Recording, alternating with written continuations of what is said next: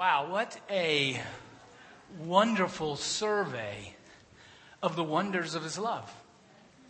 From Mary and Elizabeth. Remember them. Remember as we heard of their story, as we've been hearing of stories of God's joy and God's love. Remember Mary and Elizabeth, that Jesus was alive in them.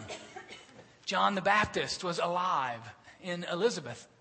And when they gathered together and they felt that leaping within them, such a sense of fulfillment. Don't you think it was a sense of assurance? I mean, don't you think if you were Mary and Elizabeth, and you had angels visit, and Elizabeth's husband couldn't speak, and all that was going on within them. Don't you think somewhere along the way they just woke up and said, maybe that was some bad hummus, that I had. I mean, that was just all sort of part of the imagination that led me that way. But when they came together and they felt the work of the Spirit in their womb and what God was giving birth to, the giving birth to the final step of the reclamation of the world, that there was a sense of, no, this was not my imagination. This was not Baba Ganoush gone bad. This was and is real.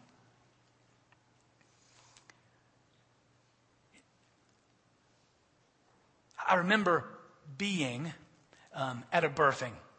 It was my third child's birthing.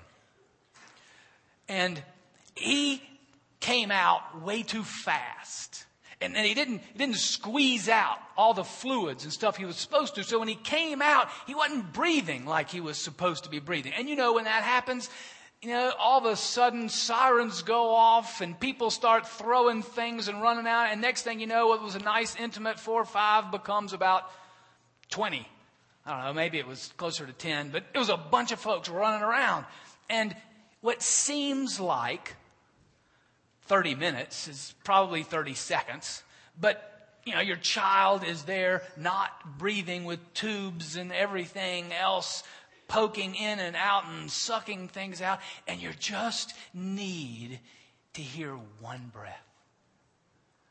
You just need that one breath. Just say, just breathe once, boy, and then I'll be okay. And then that breath comes, Yeah, okay. It was labored, but it was a breath. And I feel like maybe that's what Mary and Elizabeth, where they were. In a sense, they're in a prolonged birthing, and they just needed another breath along the way, and this leaping within them. And then we had the privilege today of being Mary and Elizabeth with one another. Of hearing from the stories of God, of Jesus being born in us, alive in us today, whether it was the Killians or the Phoenixes or Jim and Cheryl.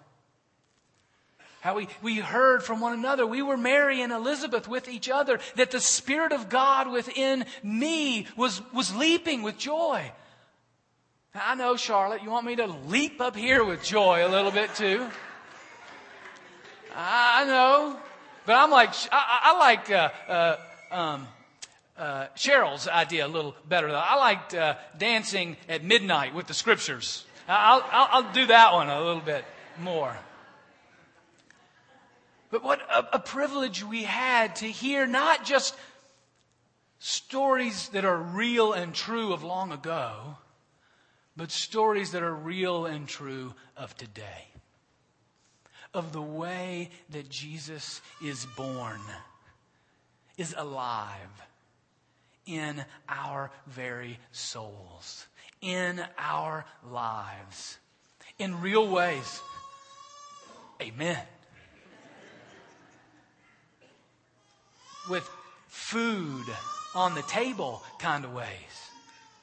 With getting a call on November 1st kind of ways. In Kroger, Starbucks kind of ways, at just the right time, at any place.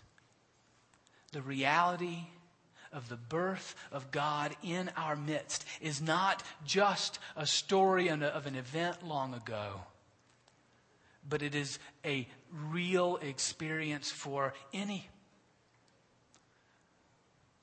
who receive Him today. It is a gift that anyone who receives Him has His joy. What I loved about each story is that none of them, or all of them, none of them went from Mary and Elizabeth on to show. None of them were exactly what they wanted. But it was even better, because it was of God's gift and blessing that they received. And we had the privilege of joining with them and having the Spirit of God within us leap within us as we heard from each of them. I pray for us this last week of Advent that our eyes have been so trained by the visions of joy, the visions of peace, the visions of renewal, the visions of freedom that we've seen, that this next week we can't help but see Jesus everywhere we look. Because He has been born among us. He has lived among us. He has come alongside us and now is within us. And if we just train our vision appropriately, we'll see Him everywhere we look.